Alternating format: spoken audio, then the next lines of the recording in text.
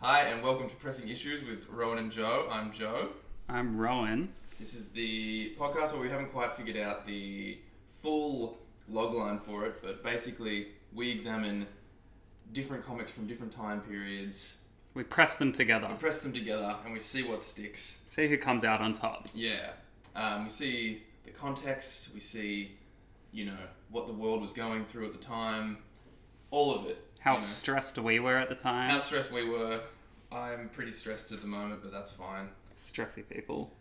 So yeah, this is our first episode, so we're pretty excited to get going. Thanks for listening. Thanks for listening. We will almost certainly re-record this. We've got our coffee and a small kitten running around. We've got some water. We've got some waters. We'll do our best not to turn this into an ASMR thing. But I can't make any promises. But yeah, basically, what we're interested in is we're interested in looking at the expansive nature of these comics and these comic book characters and how different writers interpret them. So what we do is we pick one run from, well, we call it the past, but it could be it could be a more recent past. Yeah. And one that's more recent, and we see how these different writers and creatives have interpreted them, and we'll see what we come up with. Yeah, as we were saying, kind of how the context of the time informs that, how public perception kind of informs that. And what the lasting legacy of these kind of runs are. How they hold up. And so we thought, everyone's favourite arachnid is in the news. It's timely. It's timely. You know Spider-Man. We know Spider-Man. We love him. You know Spider-Man? Peter Parker. Yeah. He's got the biggest movie out in the world right now, which also is kind of like, it works as like a backdoor origin story, which people are understandably upset about. But mild spoiler alert. If you haven't seen the biggest movie, December 2021. I don't know if you heard of Spider-Man. Yeah, I don't know if you've heard of Spider-Man No Way Home. It was, playing in every single place. Yeah.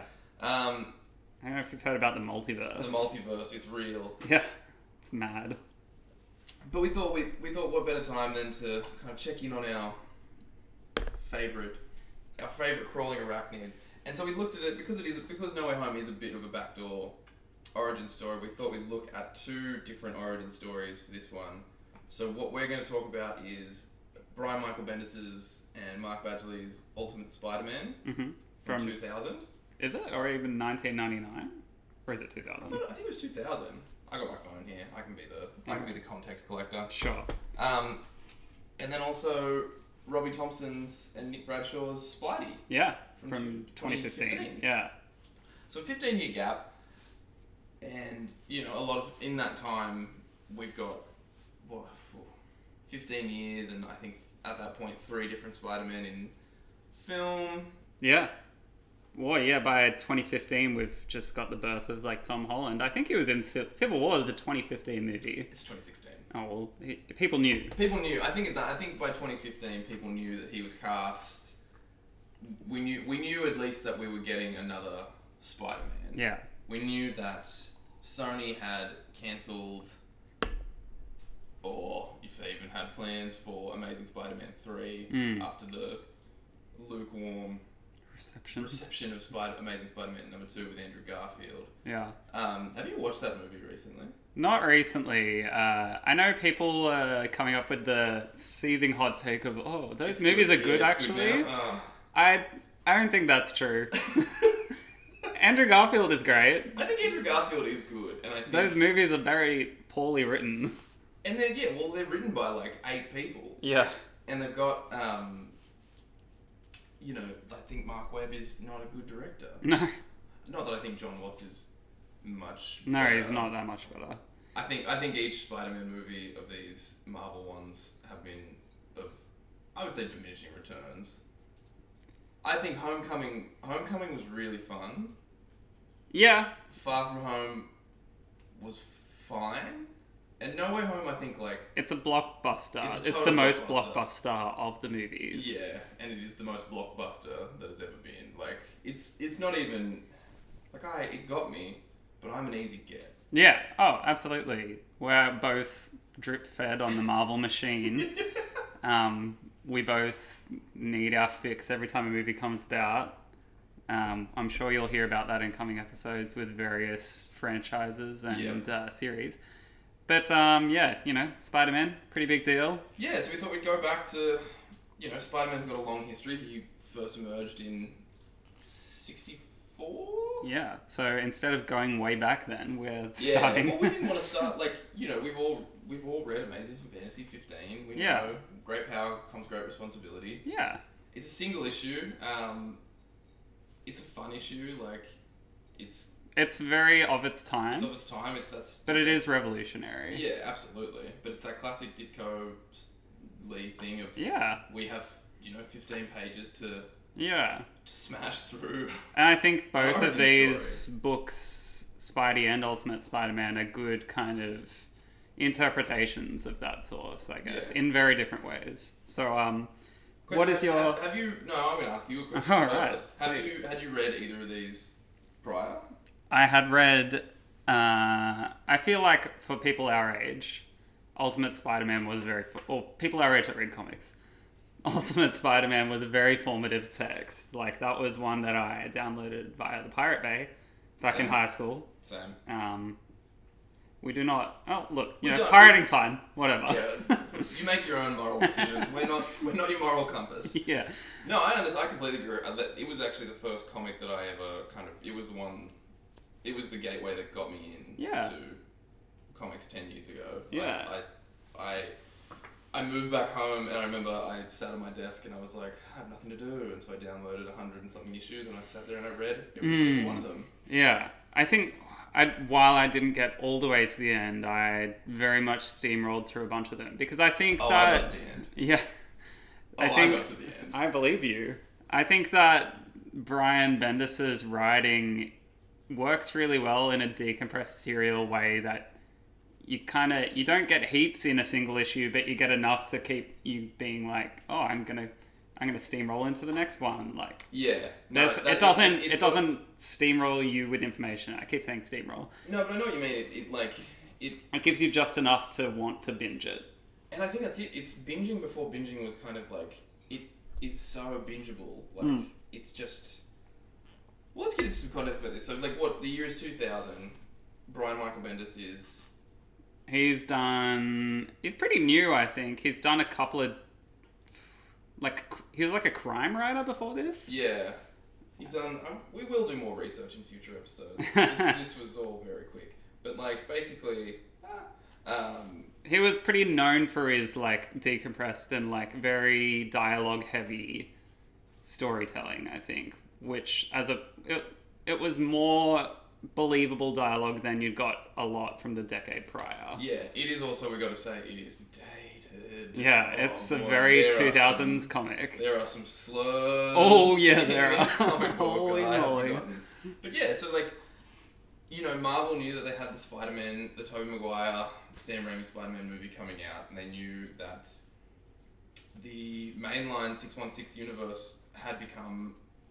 has always been tangled and convoluted and Spider-Man's tangled web. Yeah, exactly. And I think in 2000 as well, you just had a decade of the most convoluted stories. The decade being, you're talking about the 90s. The 90s and the Clone Saga. Yeah. Just a brick in terms of accessibility. It's ridiculous. And they knew they had this movie coming out, so they knew they had to find a new way in for new readers. They had to find... But this is still 2 years prior to that movie coming out. Yeah, but it's in production. It's in... And the best... I think one of the things we all know about Marvel is that they're so across every media that they have. They're notoriously concerned with what's going to work for them across both things. Before they owned Fox, before they owned X-Men, and before Hickman took over X-Men as well, in the comic books, they were gone. They had disappeared because they weren't going to make them any money. And so I think this was a slightly considered move to... Because at that point, also, we've got 40-odd years of Spider-Man. How do you reinvent him? How do you kind of bring him into a new... And we're heading into the wacky 2000s. Yeah. Which has this whole its own slew of issues. Yeah. Issues and issues. But yeah, I think it's really interesting, especially as this was such a monolithic comic for me as a kid. Coming back to this and still having that bit of nostalgia connection, but yeah, seeing how much a product of its time it is, and how that is probably an intentional choice. Absolutely. Like, it's actually dripping in intentionality. Because Yeah. You're taking a 15-page origin story and you're stretching it out to 7 issues. Yeah. In which you're like introducing every major player. Yeah. And completely reinventing the tone and the attitude. Yeah, and then infusing elements of your like high school comedy Hollywood movie. Yeah. Like there's a lot of that classic, and you know it's jock versus nerd. Yeah, like to some cringy extent sometimes, but like you know it's of its time. It works. It like entertained me, and it still kind of does on some level. It definitely like. I like what you said about it being monolithic, because it does feel monolithic to me. It's this kind of text of how I got into comics. But then reading it, it's kind of like reading something that you wrote when you were a teenager. That's a good Or listening to a band that you loved when you're... Not that I don't still do that. But I think that's the perfect way to describe it. There is a certain sense of, this has its own kind of emotional baggage to it. Like, and you and I have both just watched The OC, where Brian Michael Bendis gets a lot name dropped fairly constantly. Oh, really? I did not realize that. Yeah, he gets that all the time. Oh, that's great. Oh, wait, no, I thought you meant the other way around. Oh, no. Which would be great, and I wouldn't be surprised by that also. But yeah, let's kind of just get stuck into it. Like, you do some reading and you realise that, like, this idea about stretching this origin story into 7 issues, it apparently scared the living Christ out of Mark Badgley. Yeah? He called it monolithically slow. Yeah. And it kind of is. It kind of is. It's like you said, it's this entirely decompressed format that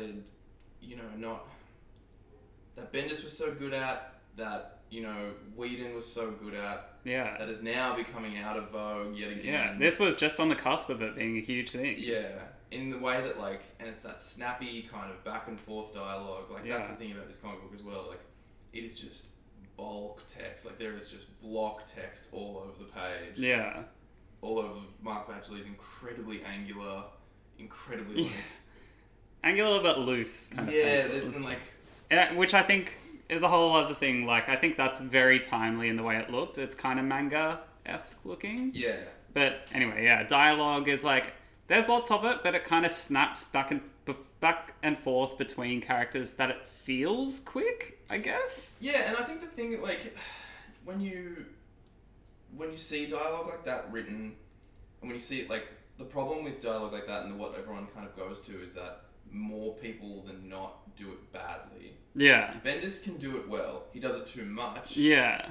And what he kind of does is that he amps up every characteristic of the character to, like, he pushes it to the point where, like, the characterization can't get any further, and it would be silly. Yeah. Yeah. And sometimes it veers on that. I think so. And I think especially in his later Marvel work, like... Yeah, it does get Defenders, it. I don't know if you read that with the Netflix cast. I had not read that, but I'm aware of it. And it was very silly.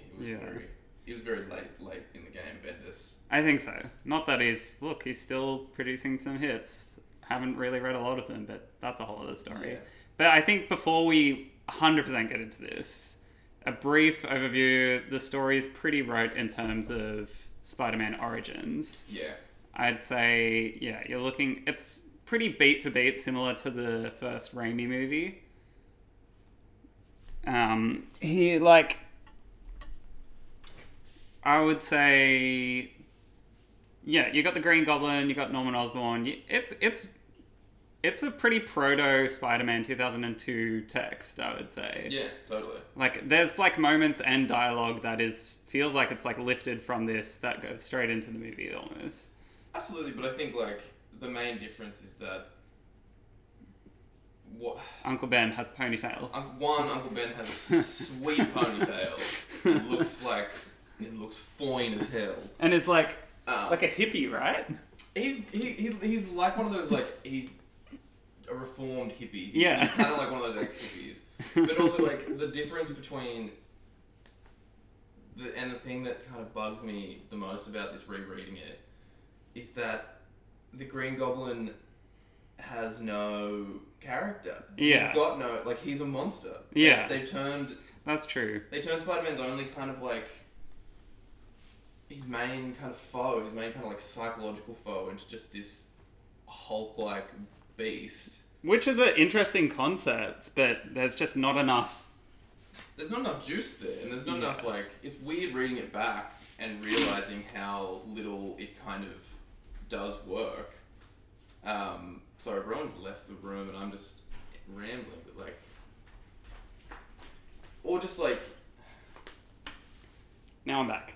Considering we've got 7 issues to tell, like you said, a 15-page story. A 15-page story. Yeah. It seems odd to bypass. We meet Norman first panel, first page. Yeah. And he's talking about Arachna or something. He's talking about some Greek. Yeah. The Greek myth. The Greek myth. Which doesn't really make any sense. No, and it doesn't but it's that, work with the story at all. It doesn't, but it just screams that kind of it's got to come in, it's got to be hot, it's got to be fresh, it's got to be new. And he's got no. And it's almost character. He's just he's the prototype businessman. He's the He's very kind of Superman 80s Lex Luthor kind of villain, corporate villain. Yeah. Which is interesting, and then it takes such a shift into... He turns into a monster. Yeah. Which I guess it's kind of plays more into Bendis's late or long-term storytelling a bit, right? Because he's kind of... You can tell that he's seeding future conflicts with the oh, absolutely. And that's the thing about this one, and I guess we'll get into it soon, but the difference between this and something like Spidey is...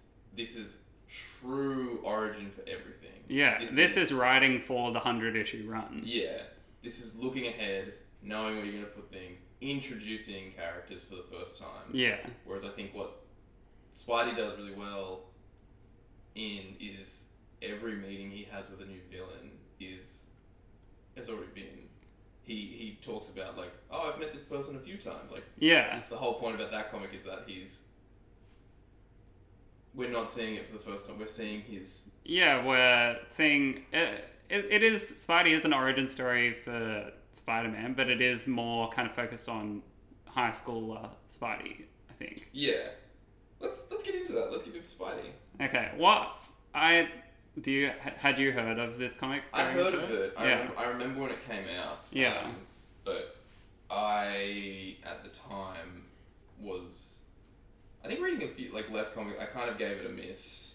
Yeah. It was one of those kind of side story, not really relevant to main continuity comics that came out that I was like, yeah, this looks good, but I don't know. I think I was worried it was going to be one of those Walmart...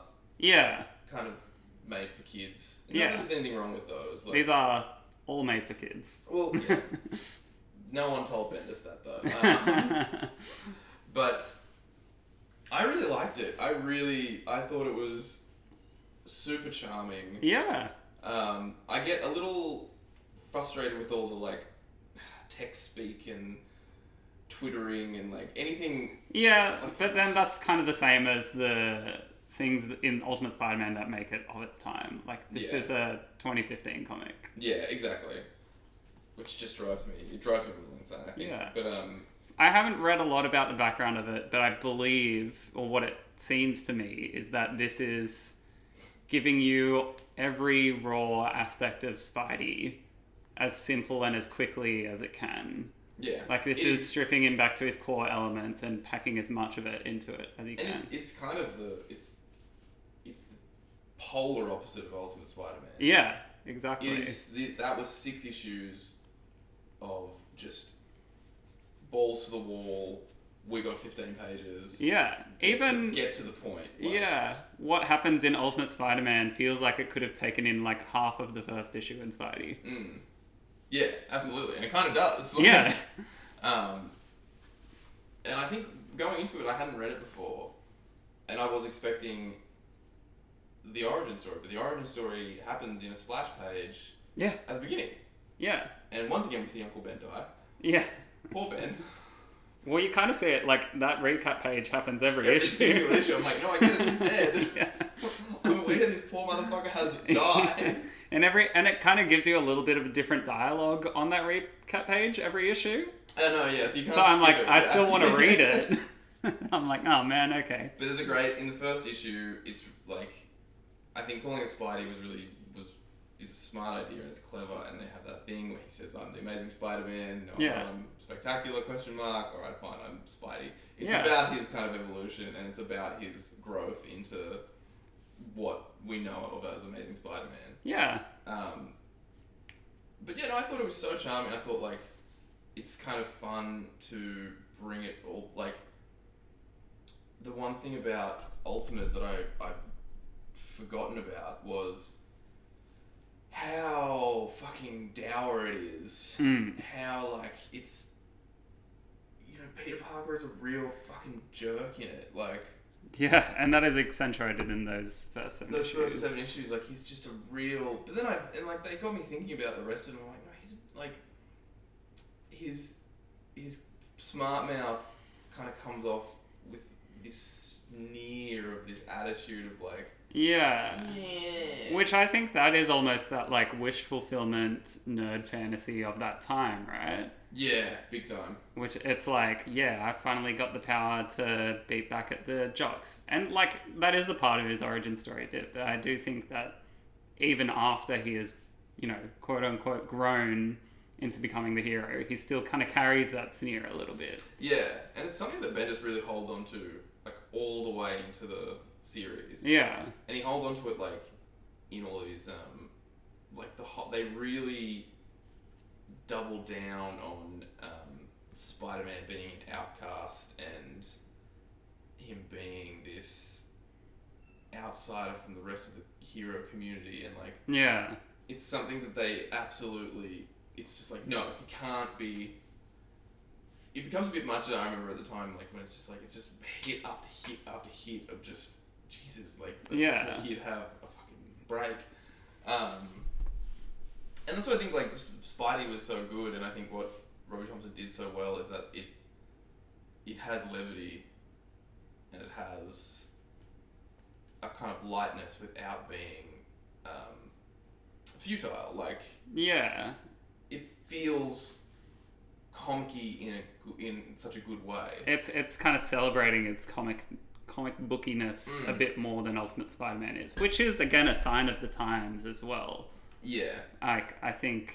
Do you think there's a bounce back coming around then? Like, Well, yeah, I know around, like, 2010 you started... That was, like, when 2 years after Iron Man came out, right? That's Yeah. when Marvel became Marvel Comics Marvel Studios. yeah. But then, yeah, back in, like, the 2000s, this feels like Garden State Spider-Man. For better or worse. Whereas...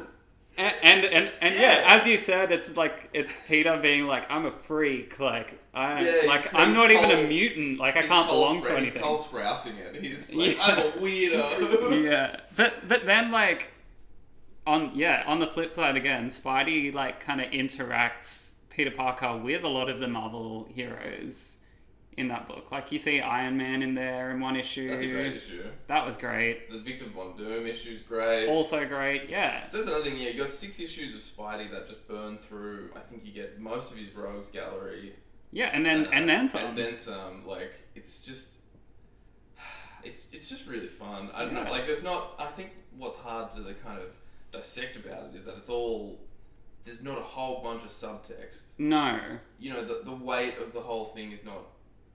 And I think what's hard about Ultimate Spider-Man is that it's carrying a whole line. Like, it's... Yeah. And its popularity launches an entire, now defunct universe. Yeah.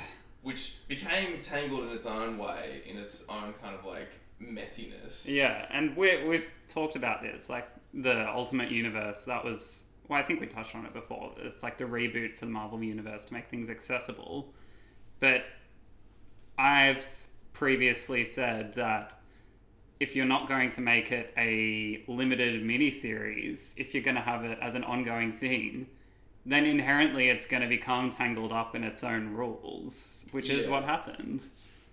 But then Spidey is a limited series. Yeah. How many issues is it, right? 12 altogether. Yeah. And so I think having that from the get-go, being like, right, this is just going to be 12 issues, we're going to cram as much as it into it as we can, was good. Absolutely. And I think, like, I lost my thought there. Sorry. No, it was totally gone. One thing I want to talk about is both of these series. We didn't get up to it in the 7 issues of Ultimate that we read, but in the Ultimate Universe, Gwen Stacy is... Oh, she's a cool girl. She's a cool girl. And then it happens again in Spidey. Yeah. I'm like, why? I think Marvel has been forever... it's interesting, actually. I think they've been forever kind of putting their tails between their legs about what they did to Gwen Stacy. Yeah. That they are that forever... she got fridged. She got fully fridged. Yeah. But then they're always kind of trying to come back being like, yeah, but she's back now and she's fucking cool. Yeah, she's a cool girl. And I was like, I have no problem with that. That is an interesting trope. Yeah, like it's in Ultimate Spider-Man, like Spider-Gwen is the cool Spider-Man, like that kind of thing. Yeah, that's true. They can't get over, but they can't ever give her old characteristics back because, which is weird because like I don't know, I like Gwen Stacy. Yeah, she's fine. But in saying that, she's also fine. I don't really remember that much about her. You read Spider-Man Blue? No. Good comic. Should Sure. read it. Maybe. Jeff Lowe before he went racist. Racist and crazy.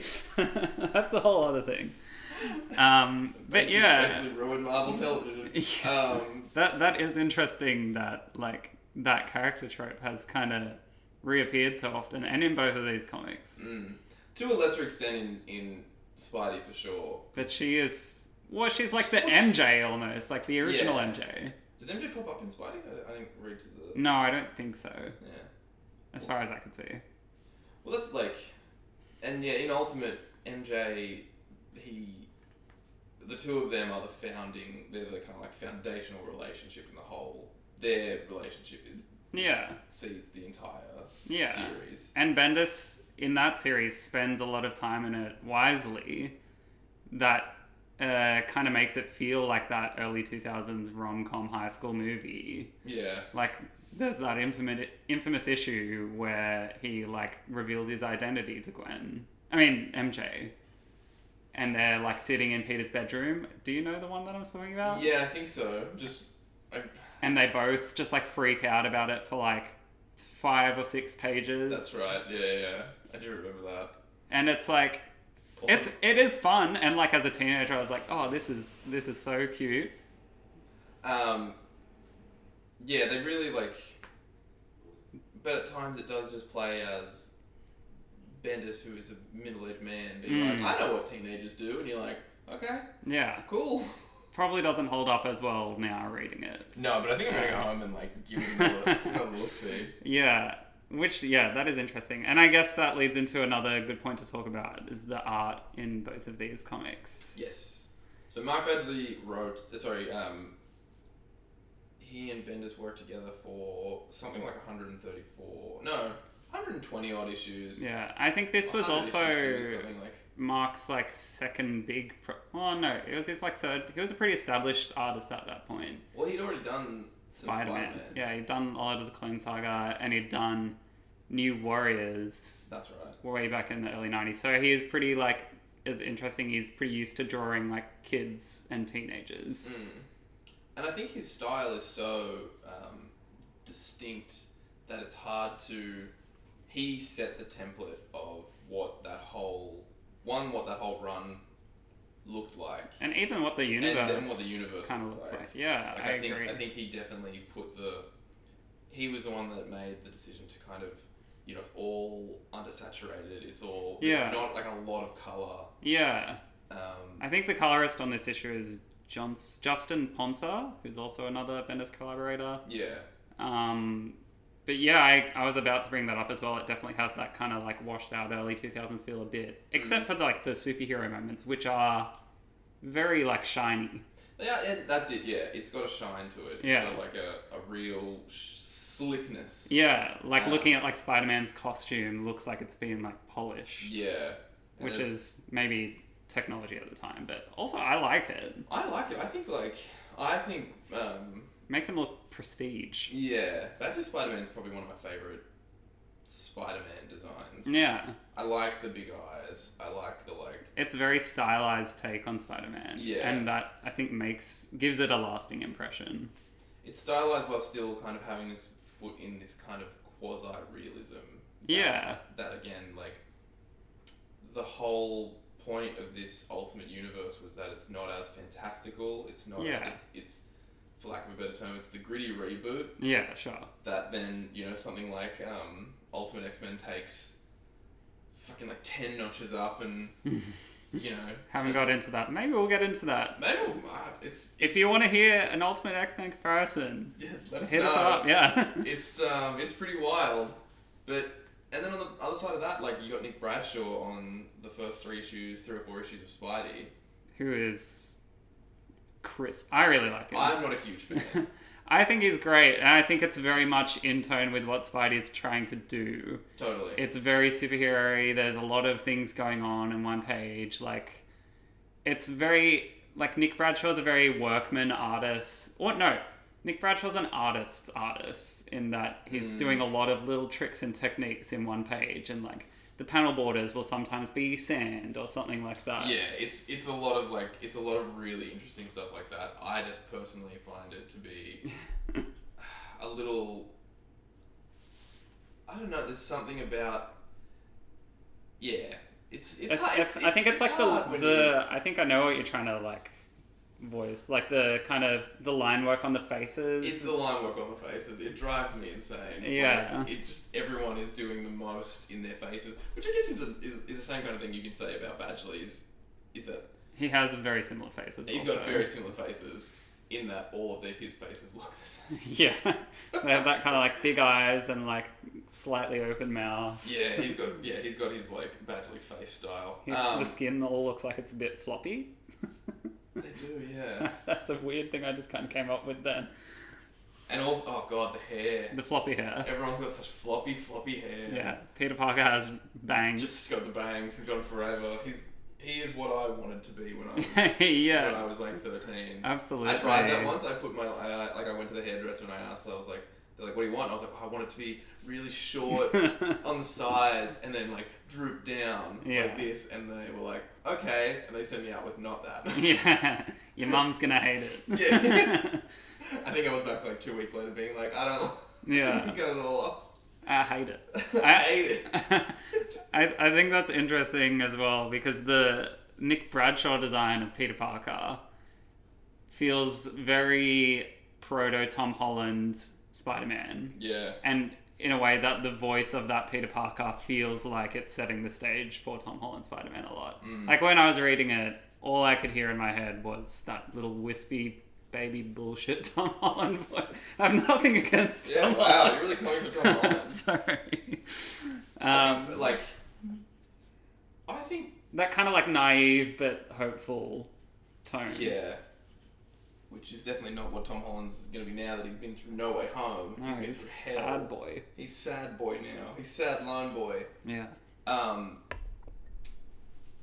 the voices in both of these, like Peter's voices in both of these,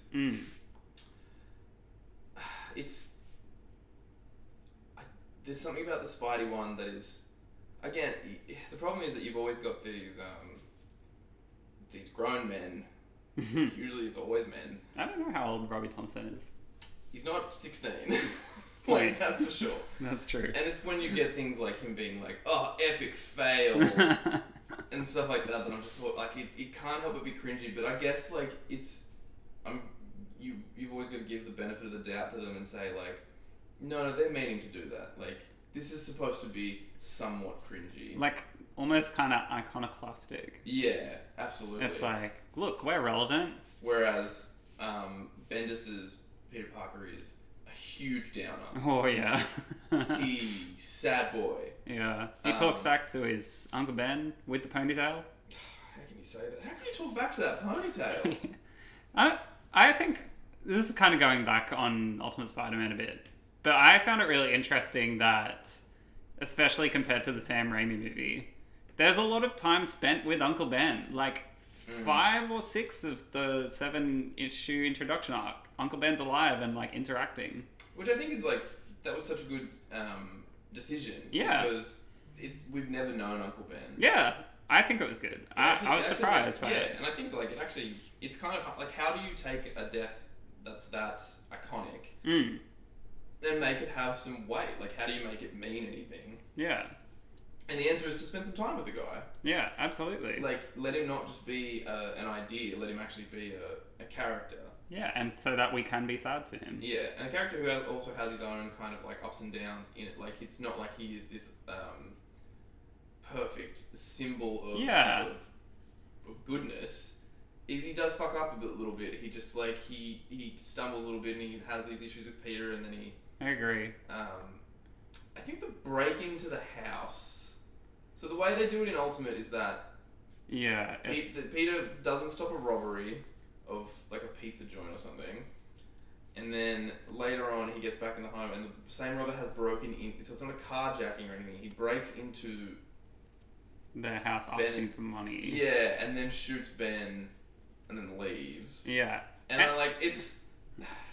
It was interesting reading that, like, also because of how disconnected it was to the main conflict, I guess, but also the bit that you can tell is they're trying to make Uncle Ben likable. When the robber asks them for money and Uncle Ben's like, "Oh, you probably have more than we do." Yeah. I'm like, shut the fuck up. Shot, yeah. But I just think that taking it away from the carjacking, like, because the thing about the carjacking is that it's random. It's this idea that, like, yes, Spider-Man could have, like, it's the constant knot in him is that, yes, he could have saved it, but also this is a random act of violence that is unavoidable. Like, yeah. I think that's... I get it. This feels too easy. Like, it just feels a little bit too, like... Oh, someone put this burglar at the front of their house. And yeah. see what happens. And I just don't think, like... I just think it's a bit too... It's also just a bit too much to have him shot in the home. Like... Yeah. And then, you know... Bendis is not one for kind of... He lets moments like that kind of go. Yeah. And he moves on. Like, he's got, like you said, he's thinking 100 issues down. Yeah, he's got this kind of, like, turbocharged... how did you put it? Steamroll. Like, he keeps going. Like, he just has... You don't have a lot of time to deal in the fact that is a huge trauma. Like, that's a massive thing. Yeah. To have him, and, like... They do sit with a little bit, but comparatively... like to the rest of the series. Yeah. It's like a second. We've got fucking 7 issues. Like, we can maybe sit with May and Peter for 2 seconds to talk about, like, wow, he was shot in our home. Like, yeah. And I also don't buy May being able to, like, give such a clear report of what happened immediately after. Yeah. Like, that was a bit... I don't know. I can see myself in high school being like, oh, yeah, that's sad. But, like... That's sad. Yeah. But it just felt like she gets sad at the end of it and kind of trails off. But the whole time she's like, yes, and this happened at this exact moment in time. And I'm like, wow, this is very coherent for someone who's... Who just got to break and enter in, and then... And their husband died in the last, like, hour or so? Yeah. Bit much. Anyway, that's, like... I guess that's not really anything. Yeah. But I think it just, like, it takes away... It's still random, but not in the way that I think is pertinent to what... I think it's kind of like why I also didn't like, spoiler alert for No Way Home, I didn't like May's death in No Way Home that much. Sure, because it wasn't sat with... No, it was sat with. I think it's just like... It's...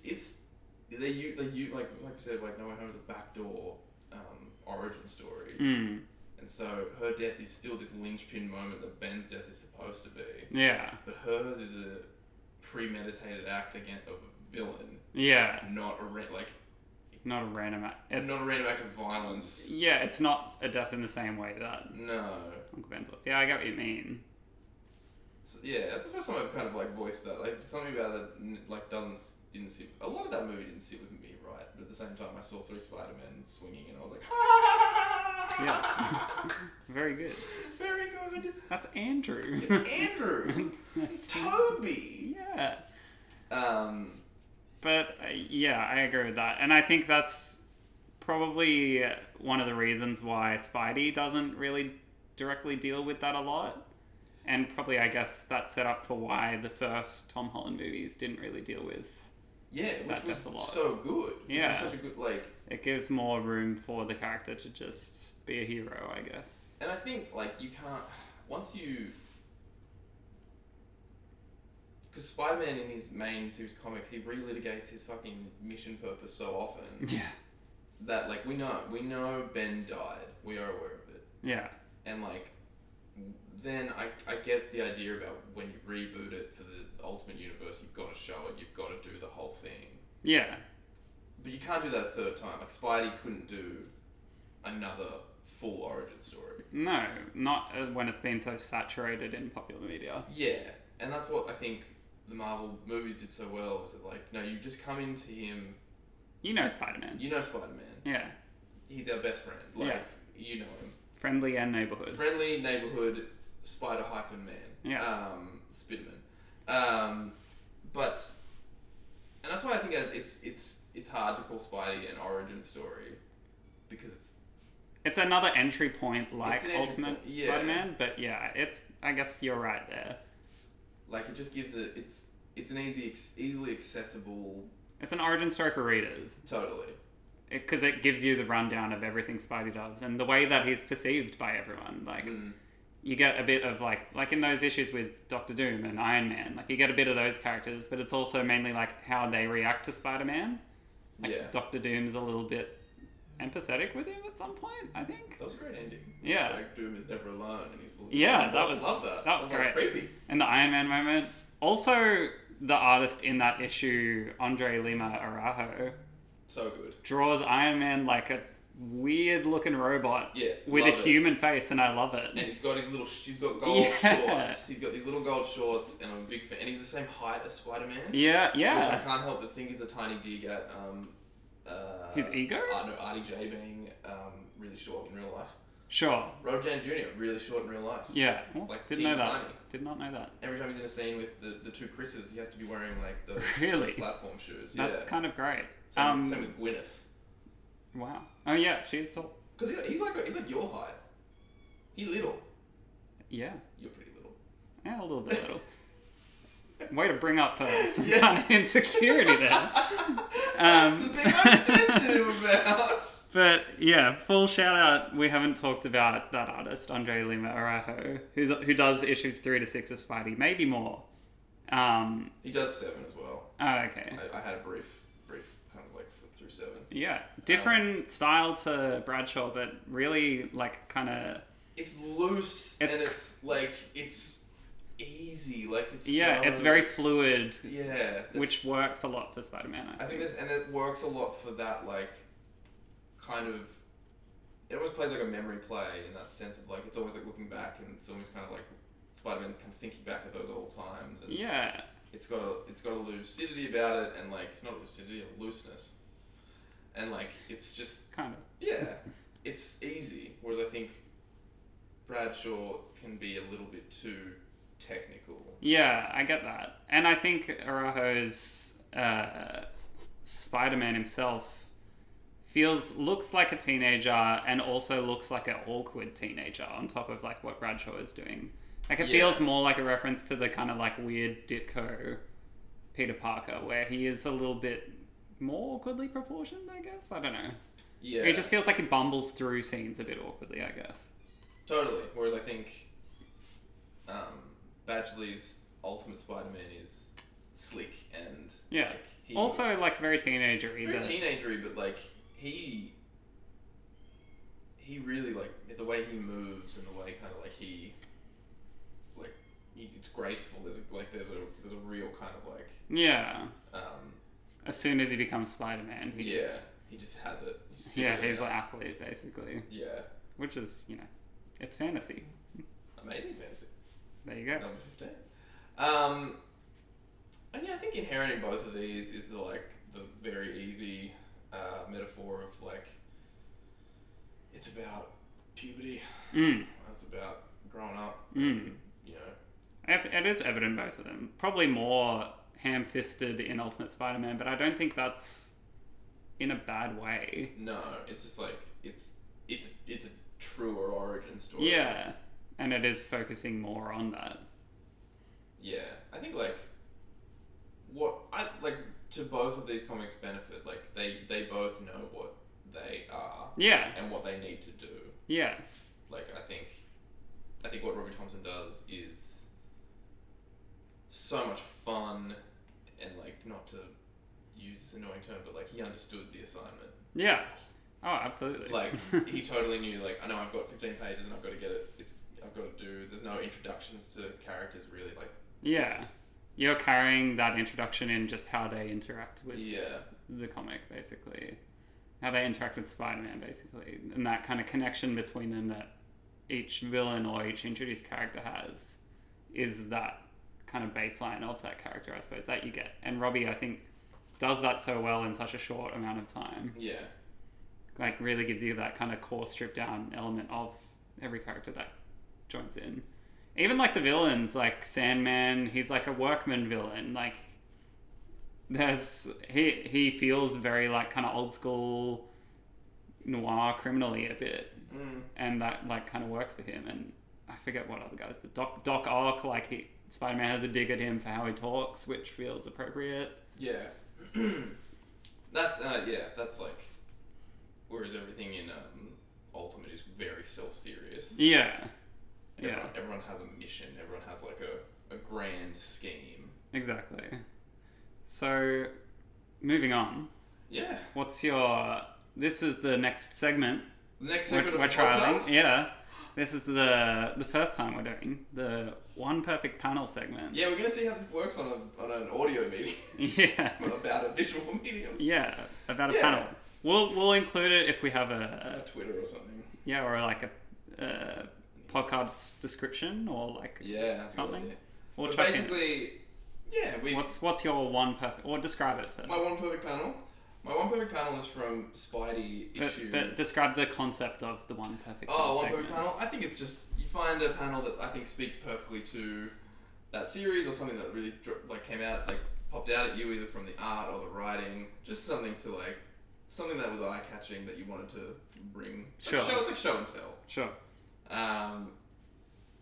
So mine is from the Doctor Doom issue of Spidey. Nice. And it's this one here. It is Spider-Man looking at TVs of all the other heroes in New York fighting Doombots. And the reason I picked it is that I'm sorry, I can't pronounce the artist's name. Andre Lima Araujo. He draws. If I'm saying that wrong, I apologize.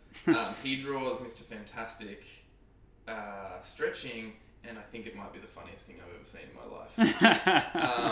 That is a long-necked man. It's a long-necked man, and it looks like that kind. It looks almost like Loonig-esque. Yeah, I get that. In terms of its wavy line, and I love it so much. And Captain America is there, and it's so funny, and I love it. And that's my one perfect panel. Nice. How about you?